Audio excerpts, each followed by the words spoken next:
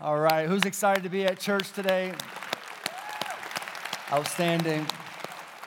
If Jesus showed up in the flesh, he would be at Chick-fil-A. He would be at Chick-fil-A. And I have found as a pastor, and for rightful reasons, some Christ followers love them some Chick-fil-A. And back in the day, a few years ago, there was a competition as to who had the best spicy chicken sandwich, Popeye's chicken or Chick-fil-A, which I love both. I went and did the taste test, and both were fantastic, but I voted Popeyes. And I put that on social media, and I had a lot of people upset with me. The brand loyalty to Chick-fil-A when it comes to the community of faith is pretty high, right? And shout out to Chick-fil-A, and thank you for keeping your doors closed on Sunday so our folks show up to church, right? Anyone just excited to be at church? Like you did it. You got through another week, right? Sometimes that is the goal, right? In the world that we live in and kind of the things that come our way, it's taking Christ by the hand, walking daily with him at work in our life, that you discover, hey, he's with you, he's for you, and he's going to carry you through in moments that you need carrying. And other times, he'll just be there to cheer you on as you thrive in this life. And whatever your week has looked like, we are thrilled that you would join us, whether you are here in the room or whether you are at one of our many campuses, which if you are at one of our campuses and you're showing up for the first time, you're thinking to yourself, what in the world is going on? I'm watching this guy on TV. And you should know that none of this centers around anyone who's on screen, on platform, or even in the chairs. It all centers around the one who is seated high and lifted up on the throne, and his name is Jesus Christ. And you don't need me there to experience him in your life. And that is really the heartbeat behind this series, bumping into Jesus, bumping into an extravagant grace in unexpected places. I love that about our God, that you can just find him in unexpected places. And he is not restrained to spaces such as this, but he can even work in spaces like our partnerships with God Behind Bars and all the men and women who are gathering with us in different prisons across our state. Can we celebrate them and just love on them? You are family, and we believe and we are convinced that God is at work among you as you gather, just as he is at work among us. And maybe you're watching online. Would you just lean into the possibility that our God is awesome? Unapologetically, he's so cool. I mean, come on, we're sometimes we're just playing it safe in our proclamation of who our God is, right? And sometimes we've become so polished in our faith that we just lose the awe and the wonder. The times that we don't have it all put together, the times that we don't have the language, it's just like, no, he's awesome. I love this guy, right? That's why I celebrate the goodness of God. And you should know if you ever show up to one of our locations and I'm speaking, I'm going to try to project onto you as much enthusiasm about this God because he is unparalleled. There's no one like him. And if you were to lean into this God, I promise you, he'll radically alter your life in a way that will leave you forever changed, in a way that will leave you so hungry for more of his work in your life. And so I'm excited as always. And you should know where we're going. Today we're going to talk about three things, and here's what we're talking about: smirking, forgery, and buoyancy. That's where we're going to go today. And chances are that has you thinking, what in the world, right? You ever looked at something and thought it was bizarre? Heard something and thought it was strange? And you asked yourself the question, what in the world? What am I looking at? What am I taking in? This is strange. This is bizarre. This is out of the norm, right? What in the world? I find myself thinking that often because, well, I'm a father of 4 kids, 12, 10, 8, and 3, and sometimes you just find yourself observing your children and thinking, my goodness, how did I co-create that, right? That's partly my doing, right? And what in the world? And I also find myself thinking that when it comes to matters of the faith. I find myself opening up the pages of Scripture, and if I'm honest, I just can't help but think, wow, what is happening in the pages of Scripture. Have you ever been amazed, even at times, awestruck? Have you ever came across anything in your faith that was out of the ordinary, maybe even a little bizarre? I think, personally, you and I, as followers of Christ, we lose credibility with those who don't believe what we believe when we stop acknowledging that there are some things about our faith that are a little unique. Sometimes they're even a little bizarre. Nonetheless, we receive them in faith. Are you tracking with me? There are some things in our faith following Christ that, what's a little strange? Like, do you remember the first time you showed up to church? Someone brought you into a space like this, and for the first time you were introduced to the community of faith. Chances are there were some things about this gathering and how we function as followers of Christ that you thought, well, that's kind of weird. I mean, some of you right now, you're gathering with us, and you are thinking to yourself, I don't know what I just got myself into. This is kind of weird. I mean, the music started going, and before I knew it, the people in my row had some questions. Like, they were raising their hands, and I don't know what's going on. Maybe we should take the questions because everyone else seems confused, right? Remember the first time you witnessed some of these things in the faith, and you're like, what did I get myself into? Sometimes it's kind of strange, but that doesn't diminish its effectiveness and the beauty of what it accomplishes in our life. Sometimes something can be strange, yet be a good thing, a healthy thing, a productive thing. I've been thinking about growing up. My mom went through a season where she subscribed to all of Richard Simmons' workout videos. Sounds like some of you were fans as well. Which is a weird experience if you're a kid. You come walking into the room, and your mom is there sweating to the oldies with Richard Simmons. This big old fro, has a perm, and some little itty-bitty shorts, tank top on, talking about ain't no mountain high, ain't no valley low, and he's dancing, and your mom is dancing with him. But it worked. Homegirl got in shape, and shout out to you, Mom. You still look good. And I think sometimes there are some things in our faith that are a little strange. And I would caution the skeptic in the room not to take your criticism too far. Just pump the brakes a little bit before you go off the deep end with your logic. For example, yes, some of us raise our hands in worship. I certainly do. I give it all to God, right? I throw it all out there. I'm excited about Him. And some will say, well, that's strange. And they'll think, well, that's sometimes you just respond to music. It's really not that strange if you fully think about it. Like if you listen to hip-hop music, that causes some people to break dance, even try to spin on their head. Doesn't make this seem so bad. If you listen to country music, well, sometimes the folks who subscribe to that lack a little bit of rhythm, and so we just dance in a line, right? And you just get your boot scooting boogie on in a line. That's how you dance. If it's rock music, you headbang. Well, when we are celebrating the King of Kings and the Lord of Lords, sometimes it's like this, and sometimes it's with some passion, and for me, sometimes it comes with some tears in my eyes, and it may be strange to some of you, and I'm spending some time on this, but I promise you, this God is, man, He's terrific. Man, He's terrific. And I want you to experience Him in your life. I want you to find yourself unapologetically, fully surrendering all to Him and saying, I'm passionately going after this Jesus. I've anchored my life. I've anchored my hope. I've anchored my identity. I've anchored it all to the King of Kings and the Lord of Lords. I place my faith in Him. And church, here's what you have to understand is nothing impacts your future more than your faith. Nothing impacts your future more than your faith. Some will say, well, how? Explain that. And Scripture says that there comes a point where we all meet our Maker. And the number one distinction on our lives is, well, what did you do with Jesus? What did you do with Jesus? And it is our faith that has such a tremendous impact on our life that you and I, we don't live with a wishful thinking. We live with faithful thinking. right? That you don't have to live with good vibes, which I sometimes get a kick out of that.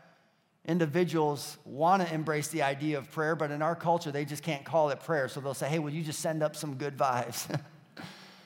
Which is not to offend anybody, but you should know that you don't have to aimlessly project positive thoughts out into the middle of nowhere. The difference between your vibes and my prayers is I know exactly where mine land. They land at the feet of God, and he is attentive to my heart. Amen. I send out prayers to the God of heaven that you can make a wish. You can blow out some candles and throw a penny in a pond, and you can look for a falling star, but it's not until you fully surrender your life to the cause of Christ, embracing him as your Lord and Savior, and doing away with the wishful thinking, that you can embrace a faithful thinking. My God is good.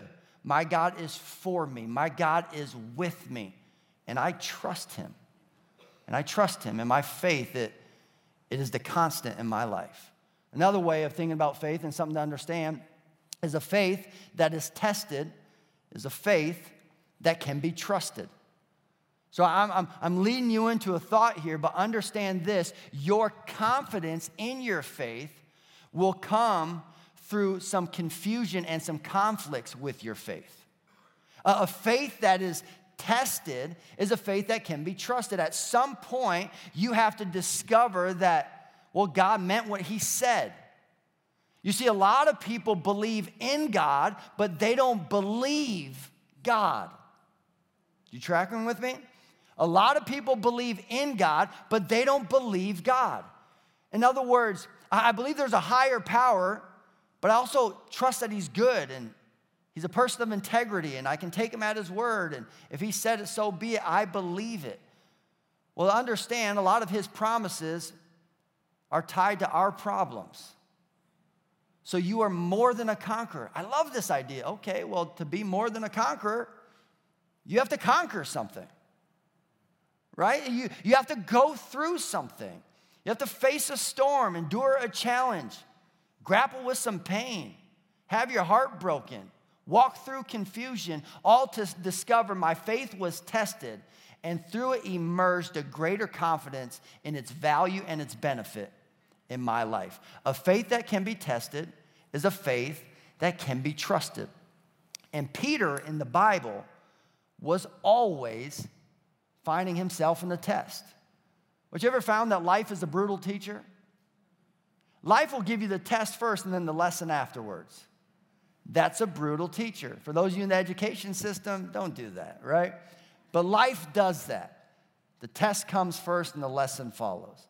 And that's the case for Peter a lot of times. In Scripture, we find this. Matthew chapter 14, verse 22, it says, immediately. Someone say immediately. Immediately, Jesus made his disciples get into the boat and go before him to the other side while he sent the multitudes away. And when he had sent the multitudes away, he went up on the mountain by himself to pray. Folks, if Jesus prayed, you ought to pray. If the Son of God thought prayer was important, you ought to think prayer is important. And you should know he dismisses the crowd and he goes away to be alone, and it wasn't to get rid of people. It was to get ready for people. Some of you, be careful you don't form a wonky form of self-righteousness that causes you to isolate yourself from the world around you. Yes, at times you need to retreat and replenish, but it is also that God can do something in your life because your faith comes down to basic economics, deposits and withdrawals, and you have to allow God to do something in you all before God can do something through you. So he would retreat not to get rid of people, but to get ready for people. Are you getting ready for God to use you? Are you leaning into the possibility that God is doing something in you with the intent to get something out of you? He says he went away to pray, and now when evening came, he was alone there. But the boat was now in the middle of the sea, tossed by the waves, for the wind was contrary. Goes on to say, now in the fourth watch of the night, Jesus went to them walking on the sea. Because again, he's awesome. And sometimes we read scripture and we'll just blow through a passage like this and we skip over the fact that this guy's walking on the water. what in the world is going on, right? Goes on and says, and when the disciples saw him walking on the sea, they were troubled, which don't judge these fellas. If I seen someone walking on the sea, I'd probably stroke out too. Like, I'm glad God does not talk to me audibly.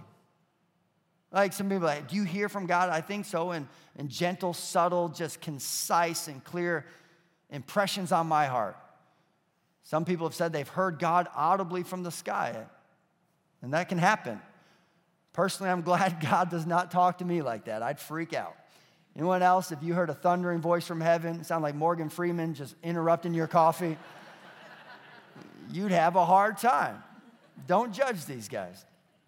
They said, it is a ghost, and they cried out for fear. But immediately, Jesus spoke to them, saying, be of good cheer. It is I, do not be afraid. And Peter answered him and said, Lord, if it is you, command me to come to you on the water.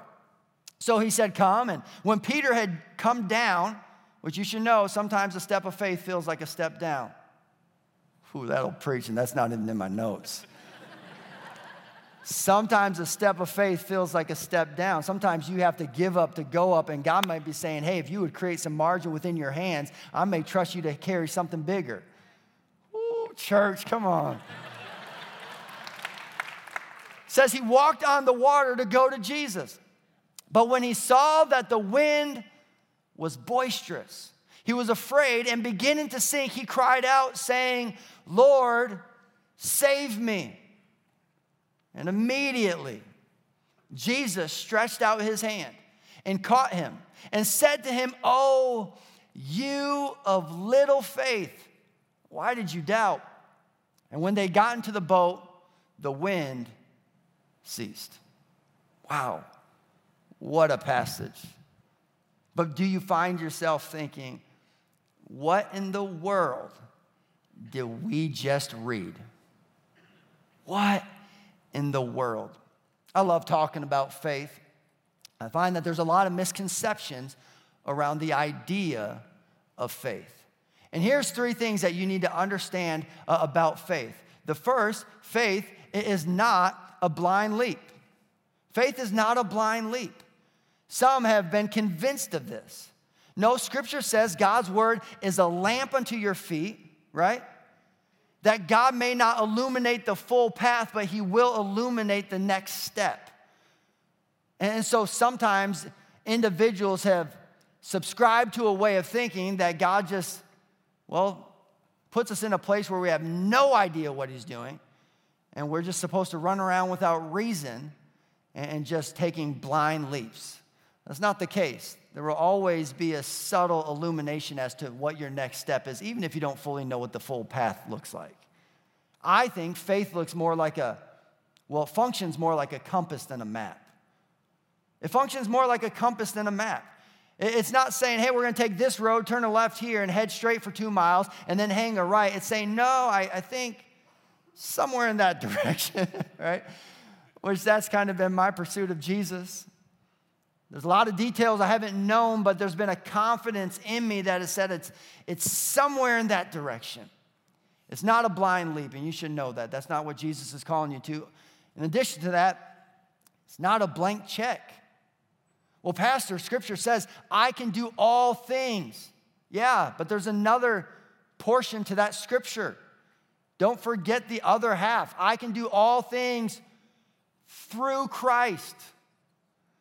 And so, yes, you have tremendous ability, and God desires to do great things in and through your life, but you have to run it through Christ, right? It's not a blank check. It's just not going out there doing whatever you want and expecting God to permit it and give you the ability to accomplish it. It's not a blank check, but I am convinced faith is without a doubt the best choice. It's the best choice you can make. And I think if you're new to Northview, and you were to have some conversations, join a group, go to the next, class, and have some conversations with those seated among you, you would find that individuals have embraced this faith, and it has been the number one contributor to the well-being, the health of their relationships, the confidence in their purpose. They would find that there's no doubt this is the best choice you can make. Anchor in your heart, anchor in your hope, and anchor in your identity to Jesus Christ. And so here Jesus, he goes walking out to them on the water in the middle of the storm. And my question always is, what was the body language? What was the facial expressions? Like when you see Jesus walking on the water, how does he appear in your mind? For me, there's no doubt, Jesus is smirking. Come on, you're walking out on the water, and they have no idea. He's like, they're going to freak out when they see this. There wasn't just a subtle smirk. This is going to be awesome. I think sometimes we overlook the smirk of Scripture. I love that the first thing out of Jesus' mouth, be of good cheer. At times, Jesus almost seems tone deaf to our issues. Jesus, we're in the middle of a storm, and Jesus is smiling, being like, guys, cheer up. Would you just be of good cheer? There's a smirk that if you pay attention, it's all throughout Scripture. Had me thinking about a conversation I had with my boys. A couple years ago, they were a little bit younger, and we were at the grocery store. Had to get some food, and so we got some grapes and some broccoli, just a basic order that Mom sent us to the store with. And we check out, and it was $37. The lady says, $37, and I pull out my wallet. Well, at the time, for my youngest, $37 was like, what? Right? So he starts freaking out. He's like, Dad, $37? And he turns to his brother, and he's like, Cannon, Dad just spent $37, right? Cannon jumps on board, and they're like, we're balling. We are balling out of control, like 37. And for them, it was a big deal. And chances are, like some of you even now, you're smirking just as I was. Oh, you have no idea, right? This is a big moment to you, and I want you to understand the importance, so I'm not going to let you all in. It's cute what you're thinking, but you should know, well, a lot of things cost more than $37.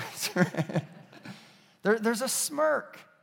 Have you ever noticed that when you get together with your families and you start talking about family stories, the things you laugh about once used to be really traumatic experiences in your family? Like you get together and you're like, hey, remember when Josh dated that crazy girl from Purdue and Mom couldn't stand her? And everyone's laughing, but when Josh was dating homegirl from Purdue, it was drama in the house, right? Hey, remember that one time Amanda backed into the light pole with Dad's car? Dad lost his mind, and everyone's laughing around the table. You know what I'm talking about? Like this is the case in our family. We get together and we die laughing, and all the things we laugh about are things we freaked out about. Have you ever noticed that? Like one of our family stories, when I was 9 years old, I seen on TV a kid ran away. So I was like, I'm going to try that out. So one day, and I don't even know what I was upset about. I just walked out the door like, I'm out of here. I had no place to go. I didn't have a vehicle, no ride, no plan. So I walked out the door and hung a left and went around back and into our garage. We had a little basketball hoop set up there in the garage, and I just went inside the garage and started playing basketball. I'm 9 years old, took a break from playing basketball, and apparently I fell asleep just there in the garage. Unbeknown to me, there is a neighborhood search out for a 9-year-old runaway. And the cops and everybody are involved looking for this runaway kid. And I mean, I grew up in the generation where we got spanked. I don't know how popular it is to talk about that. But that is how I was raised. And man, was that night a doozy for me, right? Just a doozy. Nonetheless, what was a terrible moment is something we get together and we're like, man, that was funny. That was funny. When you read through the pages of Scripture, I can't help but just pick up on this smirk where it's as if God is telling family stories. Man, there's this one time your uncle Samson fell for this lady. She convinced him to cut his hair off. It was crazy. The smirk of Scripture. See, you're tracking with me. I think one of the most Christ-like things you could do is relax, smile, and go take a nap. Just, I think Jesus is showing up saying, guys, this is a big deal, and it seems like a real big problem right now. But you and me, if you trust me, we're going to get down the road. We'll laugh about this. I mean, how much longer after they get back in the boat were they laughing? I mean, how much longer were they poking fun? Peter, you should have seen what you look like, right? Peter's calling them chickens. They're all making fun of Jesus. Hey, guys, who am I? You of little faith, right? I just get, like, in the moment, they would have been having so much fun. Guys, you overlook sometimes the first announcement of Jesus' arrival.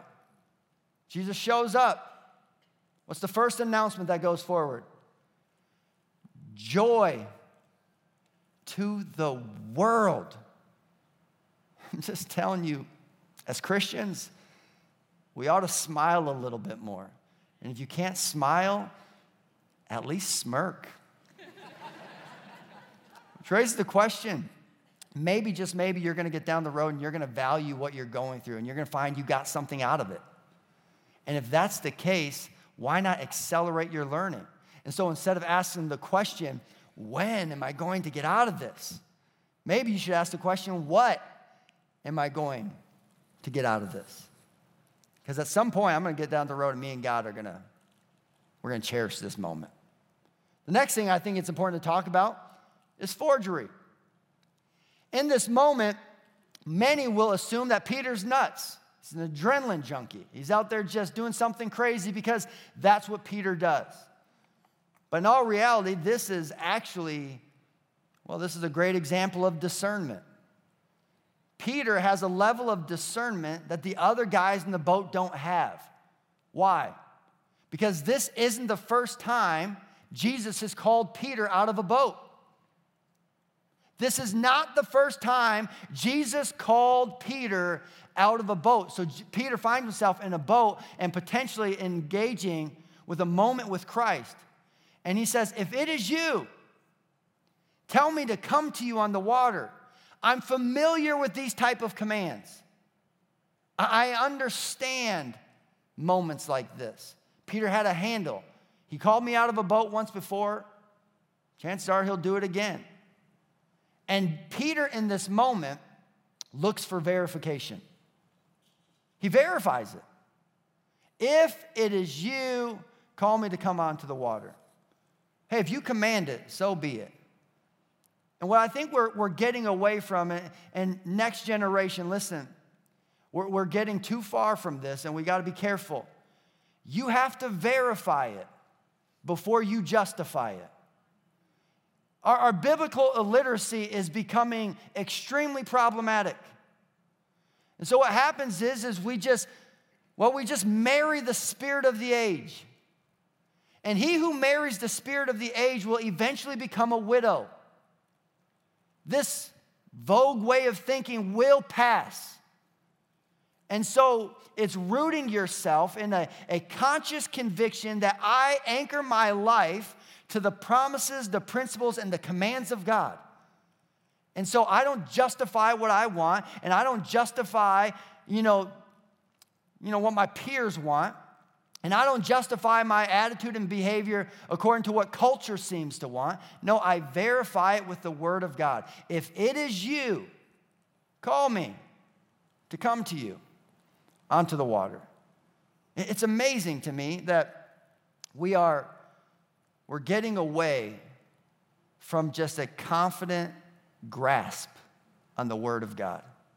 My prayer every single week, God, would you help me to say something that would intrigue the hearts and minds of people to open their own Bibles? I pray that you would leave a gathering here at Northview and think to yourself, I got to start reading my Bible. I just pray that you would find so much joy, so much love, and so much passion for the Word of God. And if I don't set you up for a greater appetite and adoration for the Word of God, quite honestly, I think I've failed you. God's Word, it's amazing. And because we lack literacy in this area, well, people are getting away with forgery. People are getting away with forgery. And so we have to be careful that we are not chasing counterfeit promptings, counterfeit commands, counterfeit, just promises. Because sometimes Satan's lies are full of truth and it could sound like a God thing, but it's not a God thing. And so you have to learn to verify before you trust it and justify. In addition to that, be very mindful about the things that you proclaim in your own faith. Get God's declaration before you make a proclamation. Before you speak on behalf of God, make sure your words align with His. Otherwise, you too, myself included, we fall into spiritual forgery. And I just think this is such a precious moment where Peter demonstrates for us, this is how you discern the Word of God and the will of God in this complicated world. What's amazing to me is Jesus shows up, middle of the storm. It's been a rough night. It's the fourth watch of the night is what Scripture says, meaning they've been stuck in this for a while. And what does Peter ask? He doesn't say, good, you're here. Can you do something about all of this? Is that how your prayers tend to look sometimes? Sometimes I'm petty in my prayers too. I go to God and I'm like, what are you going to do about this? I have all these issues, right? But what's amazing about Peter, guys, is Peter didn't ask for intervention. Peter asked for an invitation. Think about this. They're in the middle of a storm. And Peter doesn't say, thank you, Jesus. Can you bring this all to an end? Can you do away with this problem? No, Peter thinks, I want in on it. I can see you're up to something. I don't fully understand it, but if it's you, I want to play a part. I think sometimes we can go through life and the storms around us can be overwhelming. We're buffeted by the waves and the wind is just tormenting us. And we find ourselves caught in a storm. And our prayer is, God, do away with the storm. A lot of times we're not praying, God, help me sense what you're doing in the middle of the storm. And would you increase my faith also that I am willing to courageously participate in what you're doing? I think we can almost redeem that statement, what in the world? A lot of times we say that when we're flabbergasted. A lot of times we say that when we're frustrated. What in the world? But what would happen if we poured some faith on that statement?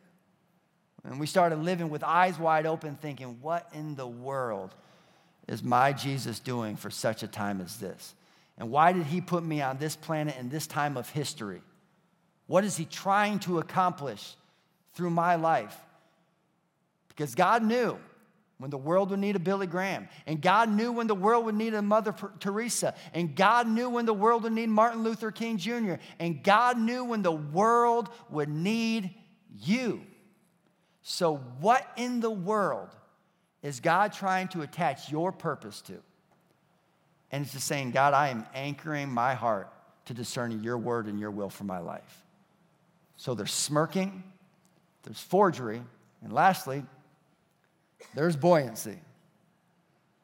Peter steps out all to discover he floats. You ever found that your hope floats? This may be one of the most overlooked, byproducts or gifts in our faith. There is an emotional, spiritual, psychological buoyancy to our faith.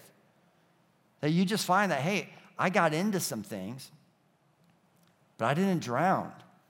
And though it seemed overwhelming, I I somehow came through it. And yeah, that was a tumultuous year, and yeah, that was a crazy crisis. But somehow my faith in God kept me above the waves that were crashing down. There's a buoyancy. Your faith, it floats. You ever found that? It's an interesting thing to think about. But have you ever found that somehow your faith keeps you above water when you think you're going to drown? It just keeps you above water when you think you're going to drown, which is impressive to me because I'm a dense person. I can't float. Anyone else, you find that to be the problem? You cannot tread water to save your life. Like the moment you're in, you're down. But you should know if you anchor your heart and you surrender your life to Christ and you live by faith, storms will come your way. Waves will crash against you. The wind will swirl around you. But you'll float. And what's amazing is Jesus comes to him and he says, "You of little faith, why did you doubt?"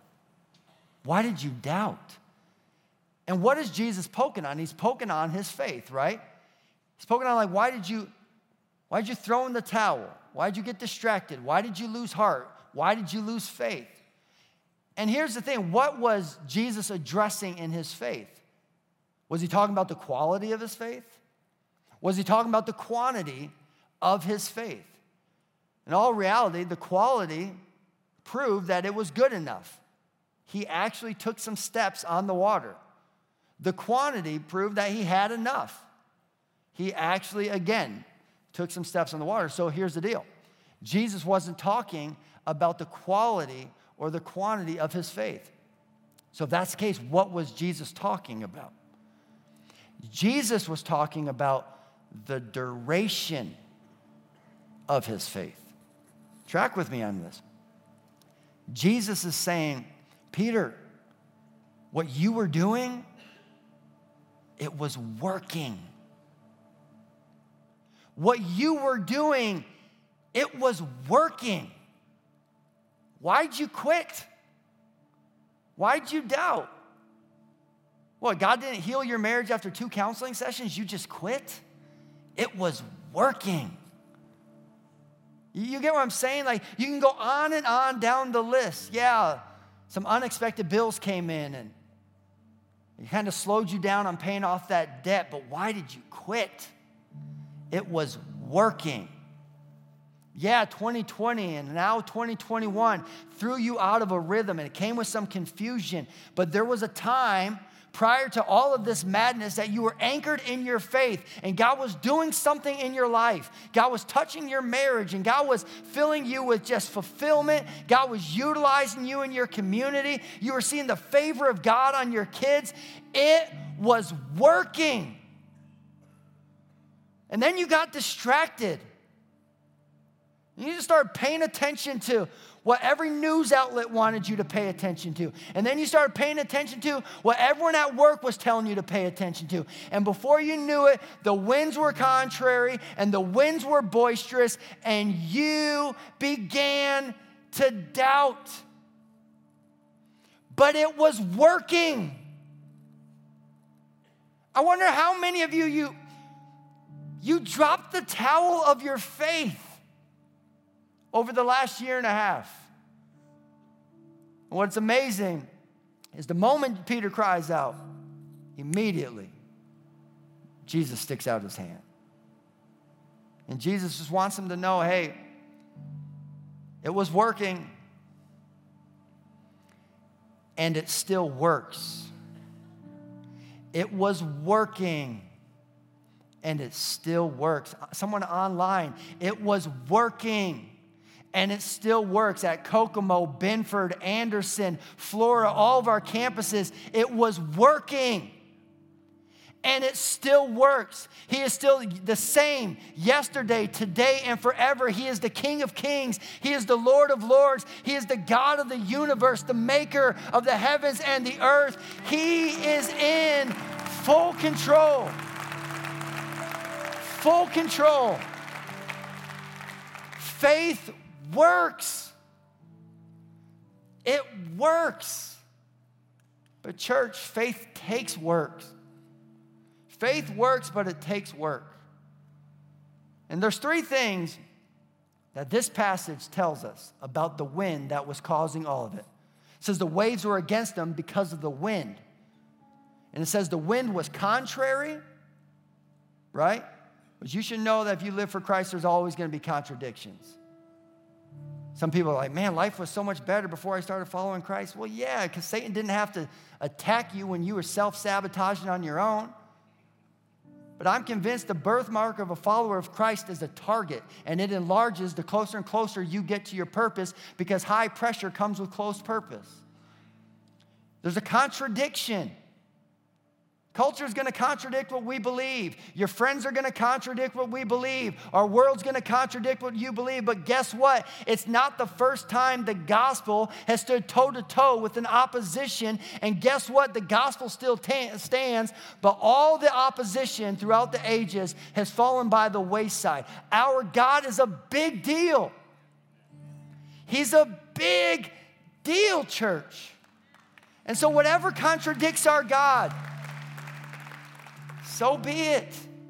It was contrary, and it was boisterous, which we forgot over the last year and a half, that the loudest voice is rarely the wisest voice. Oh my goodness, come on, church. The wisest voice is rarely the loudest. The loudest voice is rarely the wisest voice. And so sometimes it's doing away with the noise. The wind was boisterous. My God is bigger. And at some point, we're going to laugh about this. So I'm going to face it with a smirk on my face. So the wind was contrary, and the wind was boisterous. And lastly, what happened? The wind ceased. The wind ran out of gas.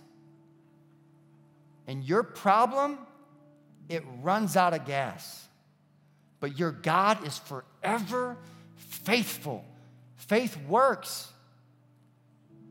Your problem, your storm, I'm telling you right now, that gas light just came on. You might be in the fourth watch, but you hang on. You don't doubt, because your faith, it's working. And your wind, church, it's running out of gas. But we have an eternal source that carries us through to the end. Why are you doubting when our God is this big of a deal? My goodness. I'd love to pray with you. And at this time, we're going to pass it back to all of our campuses, and we're going to pray together as a church. And so as leadership comes forward to pray, I'm going to ask those in the room to stand to your feet as we pray together. Someone say, faith works. I'm telling you, it's the most important thing, has the biggest impact on your future. Let's pray together. Dear Heavenly Father, God, we thank you for your goodness, and we thank you for your brilliance. We thank you for your strength, and we thank you for your guidance. We thank you for your love, and we thank you for your grace, and we thank you for your outstretched hand that immediately awaits ours. All we got to do is cry out and ask.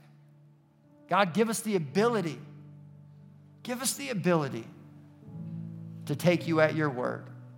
Would you increase our level of faith and bring back that audacity to say yes? God, would you help us cheer up a little bit and take on the joy you came to deliver? God, would you help us develop greater levels of discernment in a world that is contrary? Help us seek verification before justification. And God, would you just give us so much joy and excitement, knowing that there's a buoyancy to our faith, and it's working, it's working, it's working, it's working. In Jesus' mighty and matchless name, amen.